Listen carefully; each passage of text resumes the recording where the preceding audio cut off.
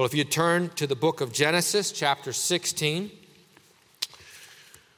we're going to be looking at verses 7 through 16 this morning. Genesis 16, 7 through 16. Yesterday we had the funeral service, as many of you know, for Bob Parker. That's why the flowers are out there that Pastor Appleton mentioned. And you are, as he said, free to take those. The family would like anyone that would like to take those to do so. Last time we were in Genesis, since I've been gone for a bit, we saw Abram and Sarai trying to help God keep his promises. Think of it. They had the word of God, and they, in a sense, believed it. That's why they did what they did. They just thought that it needed their help, that it wouldn't come to pass unless they did their part. Can you imagine? God's promised salvation, that's what their child was for the world. That it needed some participation. You know, we can do that. That God's salvation needs some participation from us, some effort, some obedience, some cooperation, some of our good works in order for it to come to pass. God needs our help to save us and others. You see, their intentions really were good. They believed God. They just had an incredibly elevated view of their own efforts and an unbelievably low view of the holiness of God and of their own sinfulness. That they could help God keep his word of promise. What pride and foolishness.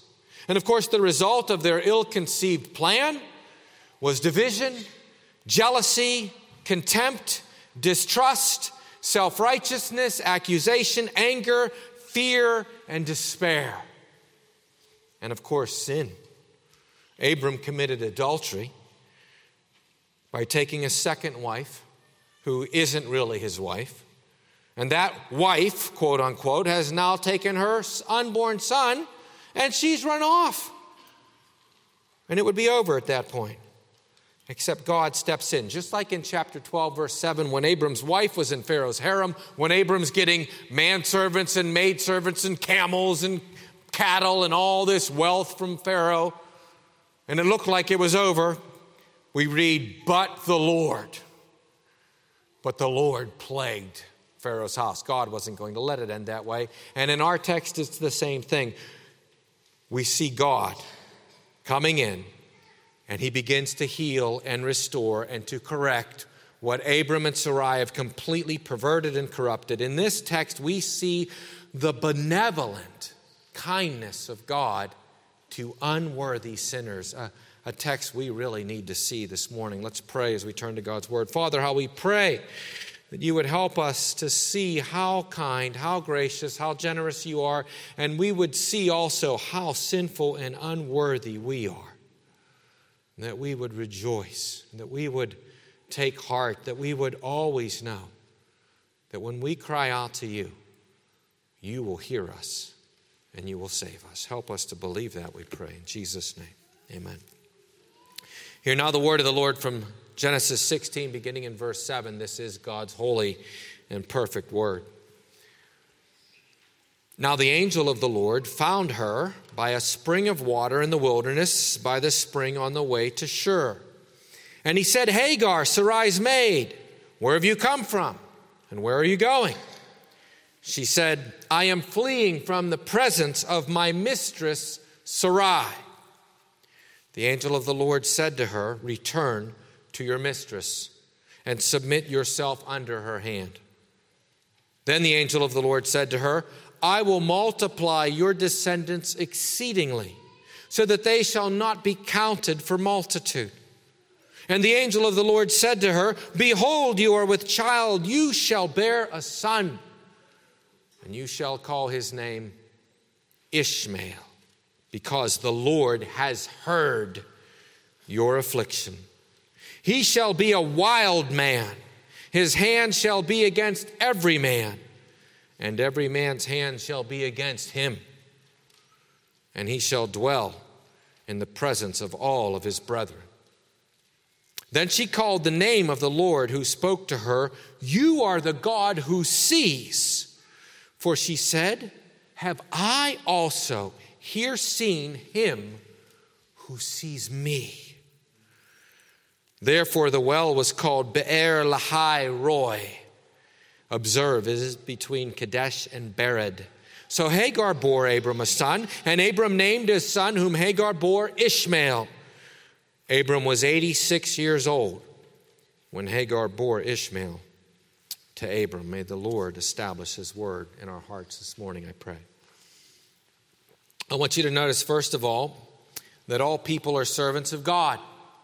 All people are servants of God. We read about Hagar here at the beginning of our verse. That's who the angel finds in verse 7. Now the angel of the Lord found her. It's Hagar, Sarai's maid from the last section. Hagar is mentioned 14 times in the Old Testament, 14 times in the Bible, twice in the New Testament. Remember, she is a maidservant. They would have picked her up in chapter 12 when they were in Egypt, where they received manservants and maidservants. And Hagar is probably going back to Egypt. That's why the angel of the Lord finds her by a spring of water in the wilderness on the way to Shur. Shur was the last point after Hebron, between Hebron and Egypt. So Hagar is going home. She's done. She is leaving. She's run off, and she has probably gone a long ways, unless Abram at this time was in the very southern part of Canaan, and he probably was not. And so it's probably been a number of days, maybe even a week or more, before the angel now at last appears to her. And she's at the wilderness. She's at a spring in the wilderness. And that desert she's about to try to cross is 150 miles. She would almost certainly have died. But she is in stubborn pride. She is hurt. She is upset. She thinks she deserves better. And she's about to try a journey again that would certainly have killed her. Notice in verse 8, the angel knows her name, Hagar. He knows her occupation, Sarai's maid. He knows her employer, Sarai. He knows everything about her. He's an angel of the Lord. And it's the very first time in Scripture that we get the appearance of an angel. Not until this passage do we read that there even are angels in Genesis. And it's said to be an angel, the angel of the Lord. That phrase occurs 58 times in the Old Testament. A couple of times we know it refers to human beings. By the way, angel, malak in Hebrew, just means messenger. That's all it means. It doesn't necessarily mean an angelic being, but it usually does. And a couple of places in the Old Testament, we know it refers, the phrase, the angel of the Lord, refers to a man. Haggai 1:13. Haggai is the angel of the Lord. It's usually translated in English, the Lord's messenger. Exact same phrase in the Hebrew. In Malachi 2:7, the priest is the angel of the Lord, the messenger usually of the Lord. Same phrase. But most often it refers to a heavenly being. And of course, there is a question of whether or not it's more than a heavenly being, because even in our text, Hagar doesn't claim to see an angel. She claims to have seen God. Now, does she mean that the angel was God in some way? Does she mean that the angel is to be identified with God, like to see a messenger of someone is to see that person or something? We're not going to get into that this morning. Many of you know the issue of the angel of the Lord. Is it the pre-incarnate Christ and so forth? Many times people even worship before this angel, which would be sinful if it was not in some way a theophany. But what's more important to us at this point is what the angel says. He asks Hagar where she's going and where she's come from. Now, he already knows that, of course. But this is the way God comes to us, especially when we're in the midst of sin and rebellion. He comes to us lowly and gently, right? Asking us, giving us an opportunity to humble ourselves and to confess our sin. And that's exactly what he's given Hagar the opportunity to do, to admit what she's done. By the way, it's interesting that he calls her Sarai's maidservant. He doesn't call her Abram's wife. I don't care what the world calls it. Anything beyond one man and one woman is not a marriage. And Hagar is not Abram's wife. They can call her Abram's wife. The world can call her Abram's wife. But beyond one man and one woman is not a marriage, no matter how many kings say it different, no matter how many presidents, no matter how many congresses, no matter how many priests, no matter how many ministers, there is no such thing as a marriage beyond one man and one woman. God help us if we don't return to that. But the angel calls her Sarai's maidservant. That's what she was. That's what she remains. But he gives her a chance to confess her sin. That's because all people belong to God. All people are accountable to him. You know, up until now, we have seen that there are we've been following God's line, right? God's promise of the seed of the woman. And we're getting big, important people like Adam and Eve and Cain and Abel and Noah and Noah's sons, you know, patriarchs of the different races and lines, generations, ethnicities of the world, all going back to these very big, important people. And now we're talking about a maidservant, a slave girl from Egypt. And the Bible is interested in talking to us about her. She belongs to God. She has a duty to him. The fall hasn't changed any of that. She too is made in the image of God. Anybody who denies God, any false religion, people living in sexual sin, whatever it is, they're still created in the image of God. They still are responsible to him. God could send an angel and call them to obey him because he owns them all. Everyone, that's what I mean by everyone is a servant of God. Everyone has been made to glorify God, to obey him. We are made in his image. And we're accountable to him. So God appeals to this maidservant. No doubt she was part of the visible church because Abram would lead his house in the worship of the Lord. And Sarai and her maidservants and Abram and his servants would all have been part of that corporate worship. If you were a servant of Abram and refused to worship Jehovah, you would have been cast off. And so whether or not inwardly she is a believer at this point, we know that she would have been part of the visible church. She would have known about Abram's God. And of course, she went along with Abram and Sarai's sinful corruption of marriage. And she was willingly part of it. We know that. Because she delighted in the fact that she got pregnant. And she despised Sarai. And she wanted to supplant her, as it were. She looked down on her mistress, on the true wife of Abram. She was the one to bear him a child. And she now thought she was better than Sarai. So this woman is guilty of incredible insubordination, incredible ingratitude, incredible rebellion. I know today everybody's going to see, Hagar as the poor victim. But she isn't that. She is walking in her haughtiness here, and she was very much enjoying her status over Sarai. And Sarai had to run to Abram, and we saw all that last time. And so Hagar runs off now. She's upset. She will not go back to being a servant, though that's what she was. That was her occupation. That's how she made her living. Again, we don't need to sit and lord it over their system of life, because that's the way everyone lived at that time. You were either in someone's house as a servant, and you had a good living that way if you had a good master, or you were yourself a master. There was no other way to live. And it's pointless for us to think, and it's very arrogant for us to think that we have it better and we know better in our day. I think our system has at least as many problems. But all I want to say is that Hagar is at fault here. You ought not to see her as a victim. She has run off.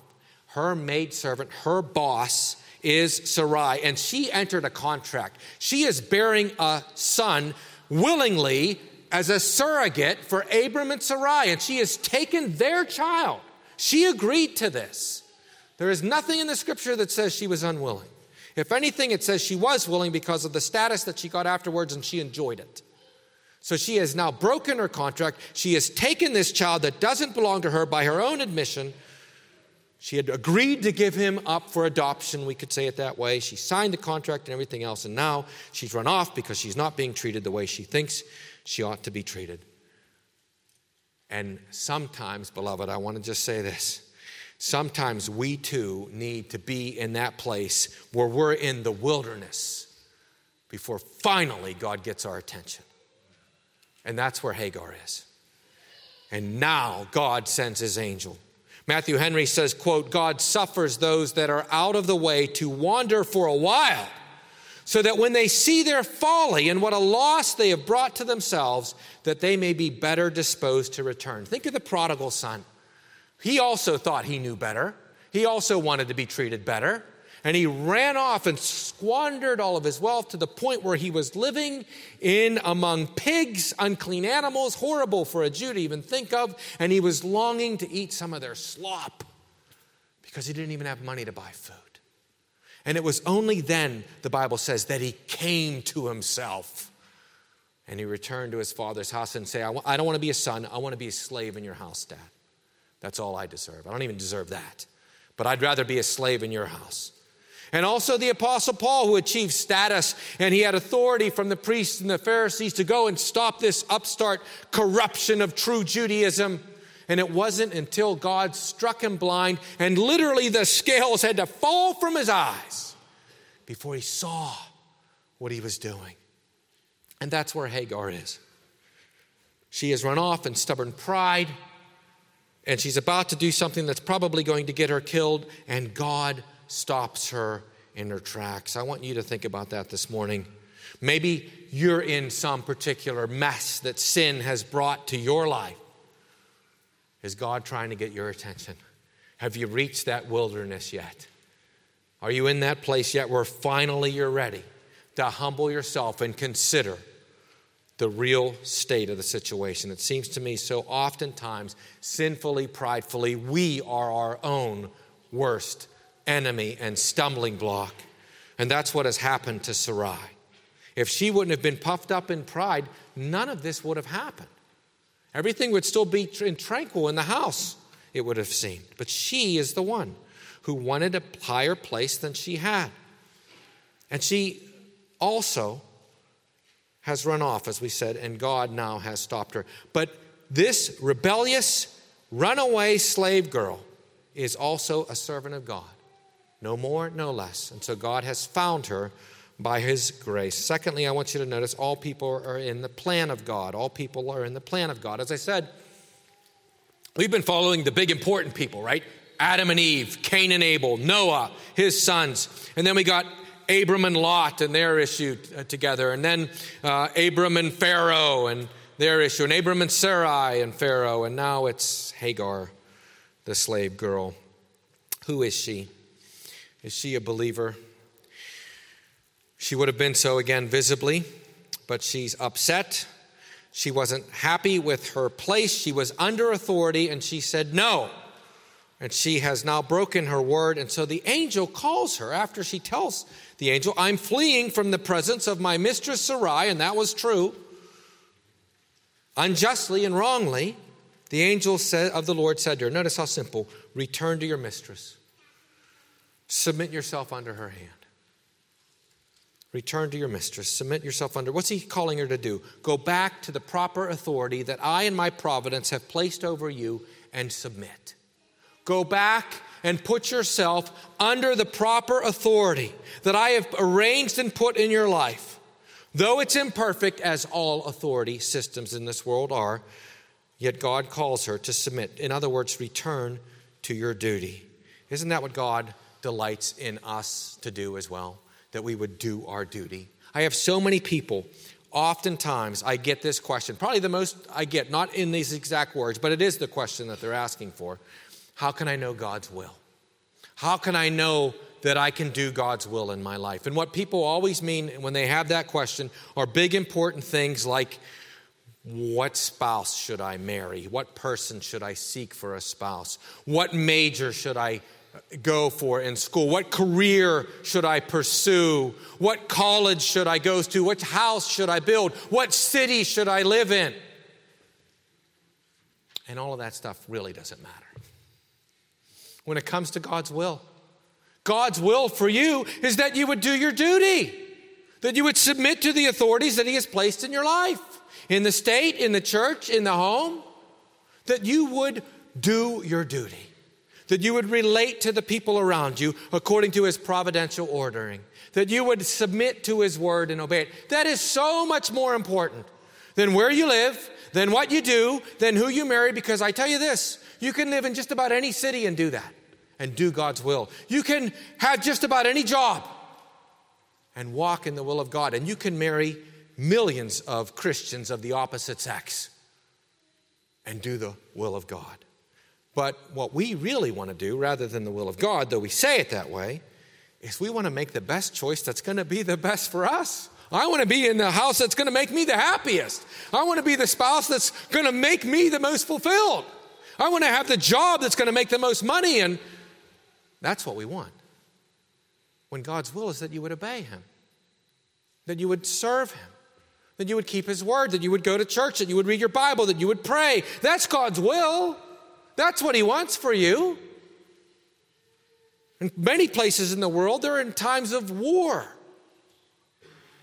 And the question of things like, luxuries like, can I go and have this job or that job? Can I just find enough food for today before, the shelling starts again? God's will is that we would obey him, that we would do our duty. That's what the angel calls Hagar to. Trust me. We can't control so many things in our lives. You know what we can control? What we do. That we are seeking God in his word, that we are seeking God in prayer, that we're part of a good church, that we are loving our neighbors as ourselves. That's what God wants. That's how you rest in his will. That's how you please him. That's how you find joy and delight. But God doesn't stop there. Immediately, the angel of the Lord, after saying this in verse 9, return to your mistress and submit yourself under her hand. Then the angel of the Lord said to her, I will multiply your descendants exceedingly, so that they shall not be counted for multitude. Calvin says it this way, quote, God might have indeed, by his own authority, strictly enjoined what was right, but in order that Hagar might more cheerfully do what she knew to be her duty, he allures her as by blandishments to obedience. Doesn't God do that to us? Doesn't he promise us all sorts of rewards, all sorts of blessings if we just obey him? If we just humble ourselves and obey him. He promises us joy in the midst of sorrow. He promises us peace in the midst of chaos. So many people don't have that because they're not walking in the simple acts of obedience that you can actually do right now every day. Not to trust in that. God isn't giving a command here so that she earns the promise. He's giving a promise so that she'll be motivated to obey his command. That's what the promise is for, as Calvin says. God doesn't have to do that. He could just say, do what I say. But he says, do what I say, and it's going to be so good for you. If you would just turn away from that sin, if you would just trust in me, if you would just seek me. I've given you so many little things to do. Jesus says, my yoke is light. My burden is easy. Just follow me by faith. You're going to sin. You're going to sin in everything. Confess that too. Bring that to me too, and I'll give you peace. That's what he's telling Hagar. Just simply walk in my obedience and look at all these things I'm promising you. Again, God is not commanding her to earn the promise. He's promising her so that she will more sincerely and with more desire want to obey. Because God's even promised her this great blessing, multiply your descendants exceedingly so that they will not be counted for multitude. You know, Hagar is the only woman in the Bible to get that promise. There's no other woman that gets that promise from God. Multiply your descendants exceedingly so that they will not be counted. You want to talk about mercy and condescension and alluring someone to obedience with blandishments, as Calvin says. That's what God does. And he does that to us, beloved, I think even more this side of the cross. It's precisely those who humble themselves, who go back to doing what God has called them to do, that God honors the most and blesses the most. Hagar is in the plan of God. Slave girls are in the plan of God. Everyone is in the plan of God. And you, this side of death, have an opportunity to come to him, to live for him. The gospel call goes out as long as you're breathing, that you would know his joy, that you would not be in rebellion against the God-ordained authorities. Just walk in the things God has had. Leave it to him. If there's injustice, you can pursue it through legal grounds. And if you can't do that, trust him. He will make it right someday. And so thirdly, I want you to notice all people receive the grace of God. All people receive the grace of God. So here's Hagar, a servant of God. Here's Hagar in the plan of God. And now we see God promising Hagar. Now, yes, it is common grace, a son. multitude of descendants, won't be counted. Everyone, all the commentators trace the Arabic peoples to Ishmael. There would be no people, what we call the Arabs, and all the different countries that they have in the Middle East and in Asia and in Africa, except that God gave this promise to Hagar. He makes an innumerable people from her. And he appears to her, think of it, with his angel. I'm convinced, and I think Calvin and Matthew, everybody that I read, seem to be convinced that Hagar really is a believer. We know that Ishmael is not. That becomes clear in chapter 17. Abram even prays for Ishmael. I'm going to show you that he prays for his conversion, and God says no. That's clear. Ishmael is not the seed. They don't know that. By the end of this chapter, they probably still think he's the seed. You know, the fact that he's going to be a wild man, that's how he's going to accomplish salvation. They don't know that. Abram thinks it is until later. They think that she comes back and Ishmael's the seed. But the interesting thing is that God appears to Hagar twice. How many people in the Bible does God appear to twice? How about you could count it on two hands? That God gives a theophany to twice to Hagar, a lowly Egyptian slave girl who's rebelling against her mistress and puffed up in pride. God appears to this girl twice. She had been an idol worshiper, and that's what she would have died if they wouldn't have. In the providence of God, she had been given to Abram as a gift by Pharaoh, and when Abram was walking in sin. But remember, so would Abram and Sarai. If God wouldn't have called Abram out of the land where he was, where Joshua says Abram's father Terah and his house worshipped other gods across the river, Abram and Sarai would have died idol worshipers too, and so would we have. Nobody's better than Hagar. And that's true for Ishmael as well. Whatever he has is by the grace of God, and God does promise him certain graces. Right? Verse 12, he shall be a wild man, literally a wild donkey of a man. The onager is the wild donkey in Africa and Asia and the Middle East, and it is famous, or maybe I should say infamous, for just being unruly, untamable, doing whatever it wants. And it's describing the life. This was more of a proverb. This isn't just God saying this, but people would have said this. You know, he's like a wild donkey. He's uncontrollable. He's unpredictable. He does whatever he wants. He's a law to himself. And God's promising him that he'll have success in this lifestyle. His hand will be against every man's against him, but he will dwell in literally before the faces of his brethren. This is not a guy who's running off and hiding, you know, like the hole-in-the-wall gang hiding out. Ishmael is living in everyone's presence, and he's saying, I'm going to do what I want to do, and nobody's going to stop me. And that's the way he lives his life until he dies. Ishmael's like the Hollywood hero of all the action films, right?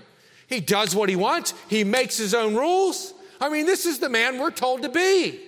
This rugged individualist. Nobody tells Ishmael what to do, and nobody did until he died. He really did it my way. He's the kind of guy I think that we are told to look up to. This wild donkey of a man. And he's got this sin of just, again, rebelling and being corrupt and living in a way in which he is conflicting with everyone around him constantly. I mean, we see this even today, right, in the Middle East. I was reading, and this is not by any means a conservative website, but on the ArabCenterDC.org. So this is the Arab Center for Washington, D.C. I mean, this is very, very pro-Arab, very liberal. And it has a paper on their website, and it's called Conflict in the Arab World and the Way Forward. And the paper says this: for decades, interstate and intrastate conflicts have been enduring and poignant characteristic of life in the Middle East and North Africa. Active and dormant wars and disputes dot the stretch of the Arab region, from the Western Sahara on the Atlantic to the plains of Syria and Iraq in the east, to the far reaches of Yemen's Bab al-Mandab on the coast of the Horn of Africa. Millions of combatants, innocent lives lost, massive tracts of land, entire countries destroyed. Still the article. The Arab world's wars and disputes have become more intense since the Second World War and the dramatic liberation from colonial rule. Once they were no longer under the Western powers, they were free, and they started to war with one another. The wars arguably became more complicated and now involve active as well as passive participants, domestic and foreign, political scientists, security experts, military and strategic thinkers, policymakers, and others, listen to this, have composed various typologies of these wars. In other words, all these experts had to come up with a new language to describe all the different ways in which these countries are at war with one another. And here's some of the language. Civil, interstate, intrastate, extrastate, low intensity, asymmetrical, insurgent, counter-terrorist, separatist, ethnic, sectarian, and many others. They can't come up with enough names because of this warlikeness that seems to still be in the descendants of Ishmael. Now, before we get too puffed up in pride, guess what? Every ethnicity and every race and every family has their habitual sins. What I like to see in this text is a proof that the Bible is true, because we see that particular sin in that particular people. But all of the nations and all of the countries and all of the families and every one of us as individuals have those sins that we're prone to. And if we deny that, we're denying that we've fallen in God. And so what I want us to see is that even though God sees this and knows this, and by the way, God doesn't make Ishmael this way. God's making him bad. This is who Ishmael wants to be. God has declared it, God has ordained it, God has ordered it, but God is never the author of any sin. And God in his ordaining has known, and even he's talking about what this guy's going to do. And what all of them, different ones, and just think of it, all the violent people, all the wicked people, all of the sins of all the people of all of the world, God knows, and God doesn't stop it. Right? And I get that question a lot too. Why do bad things happen to good people? Well, that's an easy question. There are no good people. As Bob Parker used to love to say, and we mentioned this yesterday, how are you doing, Bob? Better than I deserve, right? When he was on his deathbed, one of the last days of his life, when I saw him, Bob, how are you doing? In pain, better than I deserve. And he meant it because he understood what it means to be a sinner before a holy God. I don't care how bad your life is, how many horrible things have happened to you, how much better you deserve and you think you do. If God were to give you what you deserve right now, it would be beyond the imagining of horror because it's hell. That's what we deserve. So no matter how much pain, no matter how much wrongdoing, no matter how much things have happened, if you are alive in this world, you are doing better than you deserve. And we've got to remember that. And that's why when we see injustice happening in the world, we ought not to question God. We ought not to think, oh, where is God? By the way, I managed to finish the Brothers Karamazov this year, finally. I could not read that book. I tried in all those Russian names. I couldn't remember who was who. I gave up. Well, I finally went back and read it. And what's interesting is in that book, there's a chapter called The Grand Inquisitor. And one of the brothers, who's an atheist, is trying to corrupt and ruin the other brother's faith. And so he attacks his faith with this story that he makes up about the Grand Inquisitor of the Spanish Inquisition. But you didn't think I was going to mention that in this sermon, huh? Nobody ever expects that. But in the Spanish Inquisition, the Grand Inquisitor is conducting his business, and Jesus comes back. And he begins healing and doing miracles like he did when he was here the first time. And the Grand Inquisitor has him arrested and brought to him. And he begins to interrogate Jesus. And he knows who he is. And he begins to interrogate him, first of all, on how wrong Christ is and how wrong God is. And in particular, for suffering. And in particular for children suffering. And he talks about how many millions of children have to suffer in this world, all because you're holy, all because you're righteous. How does that justify it? And he's grilling Christ one after another, and Christ is just standing there, and he never takes his eyes off of him, and he never responds. And he takes the three temptations of Jesus, where Jesus was going to make stones into bread, and Jesus refused to do that. And he said, you refuse to do that, but we do that now. We in the corrupt, organized church, we provide people for what they need so they don't have to go out and earn their living. You want people to do that, and that's hard. We make it easy for them, and they want that. And then he takes the second temptation of Christ, when Christ was going to throw himself down from the temple. And he says to him, you wouldn't do that. You wouldn't display your miraculous works publicly so that everyone would know it was you and believe in you. But we give the people the miracles, and we do them repeatedly before them, and they can't wait to come and worship us and give up their free will because they don't want it. And then he says, thirdly, when Jesus refused to bow down and worship, he said, we give them worship. We give them all sorts of objects to worship, saints and all sorts of other things that they can bow down and worship. And that's what they want because man wants to worship idols. And so we've given man everything that he wants. And what do you give him? The promise of salvation someday and in the midst of suffering. And the interrogator, the grand inquisitor, becomes more and more enraged because Jesus won't answer him. And finally, he demands an answer, and Jesus walks up to him and hugs him. And he was going to kill Jesus. And at this point, he turns his back and he says, set him free. And he leaves in a rage. Beloved, if you don't understand mercy and you don't understand grace, you're never going to get the problem of suffering. You're never going to, if you don't believe you're a sinner and that you deserve worse than you're getting, you'll never understand it. If God were to bring justice, we would all be destroyed. So he is merciful. He's long-suffering. He lets the Esau's, the Ishmaels, the Canaans, the Cains live. And yes, they kill the Abels. And there's suffering in this world. But he promises to make it right. He says, vengeance is mine. I will repay. And life by faith is believing that. I won't take vengeance because I believe God will make it right. Yes, I will fight for justice in this world as much as I can, but I will trust in God when I can't. And that's the reason why there's suffering in this world, because God is merciful and he lets sinners live, and if sinners live, they're going to hurt people. But the alternative is justice. No more suffering unjustly. Everybody in hell burning forever, and that's justice.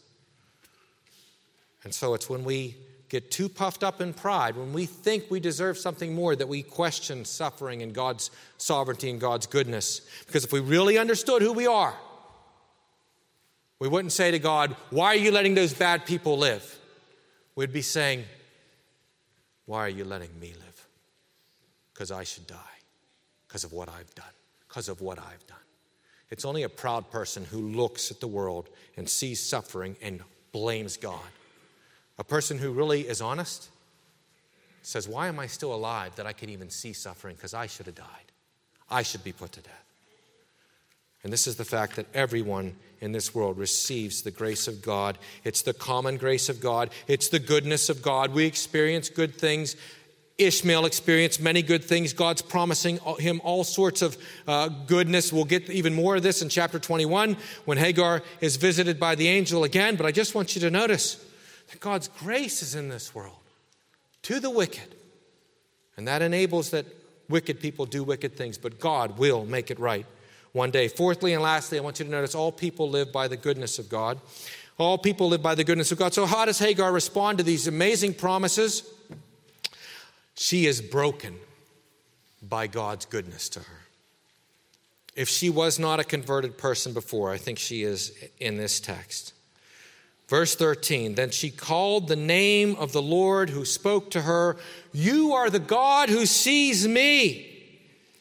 For she said, have I also here seen him who sees me?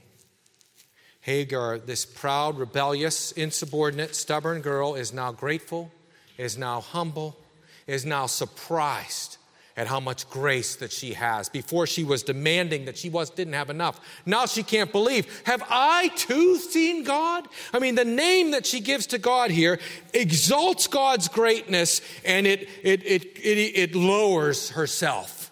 Even I, that he would see even me. She's lowering herself. She's humbling herself. She's exalting God. And by the way, if you don't think God is good to those who humble themselves before him, did you know that in all the Bible,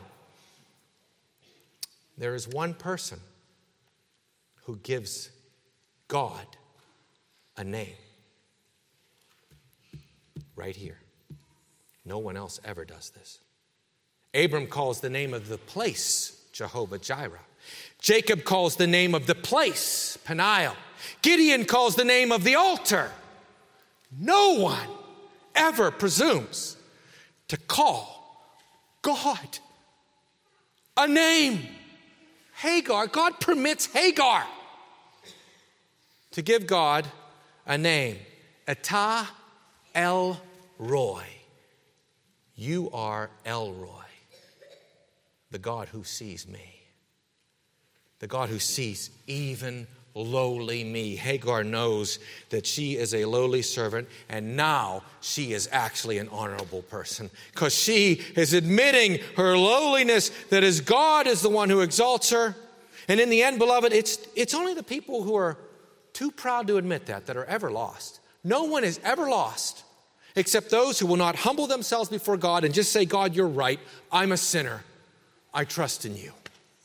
I mean, that's how God makes it. That's what salvation is. Just admit the truth that you're a proud, rebellious sinner that God should destroy, and that all of the problems in your life stem from your own sins or someone else's, and that God has never done you wrong. Because I guarantee you, every unbeliever I've ever met, at some level, is blaming God. It's his fault ultimately. Oh, you see it on the golf course a lot, don't you, Jim? Who do they blaspheme when they slice it into the woods? It's not tailor-made. It's Jesus. It's his fault. My golf swings off. I mean, even simple things like that. Finally, I want to just close with this. Verse 11. And the angel of the Lord said to her, behold, you are with child. You shall bear a son. She didn't know that. She knew she was pregnant.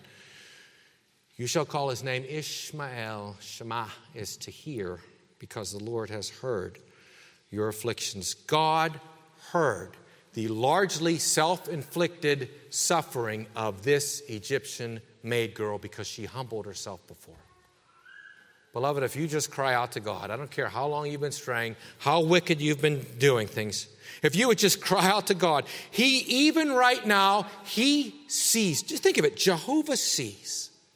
He sees even you, wherever you are. He knows, and he actually hears what your affliction is to you. And beloved, if we would just cry out to him, if we would just humble ourselves before the God who sees, yes, and cares for even me, he too will find you. He too will be your El Roy, the God who sees me. Let's pray. Father, we thank you for your goodness. We thank you for your word. We thank you that you rescued this nobody, this slave girl. You rescued her. You gave her promises. And Lord, most of all, you caused her to humble herself before you and to exalt you. And that's something only believers do, Father. And so, Father, we pray that if you can find and save someone like this, that you would cause everyone in this congregation to know, if they would just humble themselves before you, you would restore them, you would save them, you would cause them to know your joy again, even in the midst of being a slave, as Hagar continued to be. And yet she knew your joy, and she had your promise, and that was enough for her. Let it be enough for us, God. I pray especially for any who are really struggling right now with some hardship. Let them know that by believing in you and just humbling themselves before you and just doing what you have put before them on a day-by-day basis, they can know your peace and joy and know that you care for them. Pray this in Jesus' name. Amen.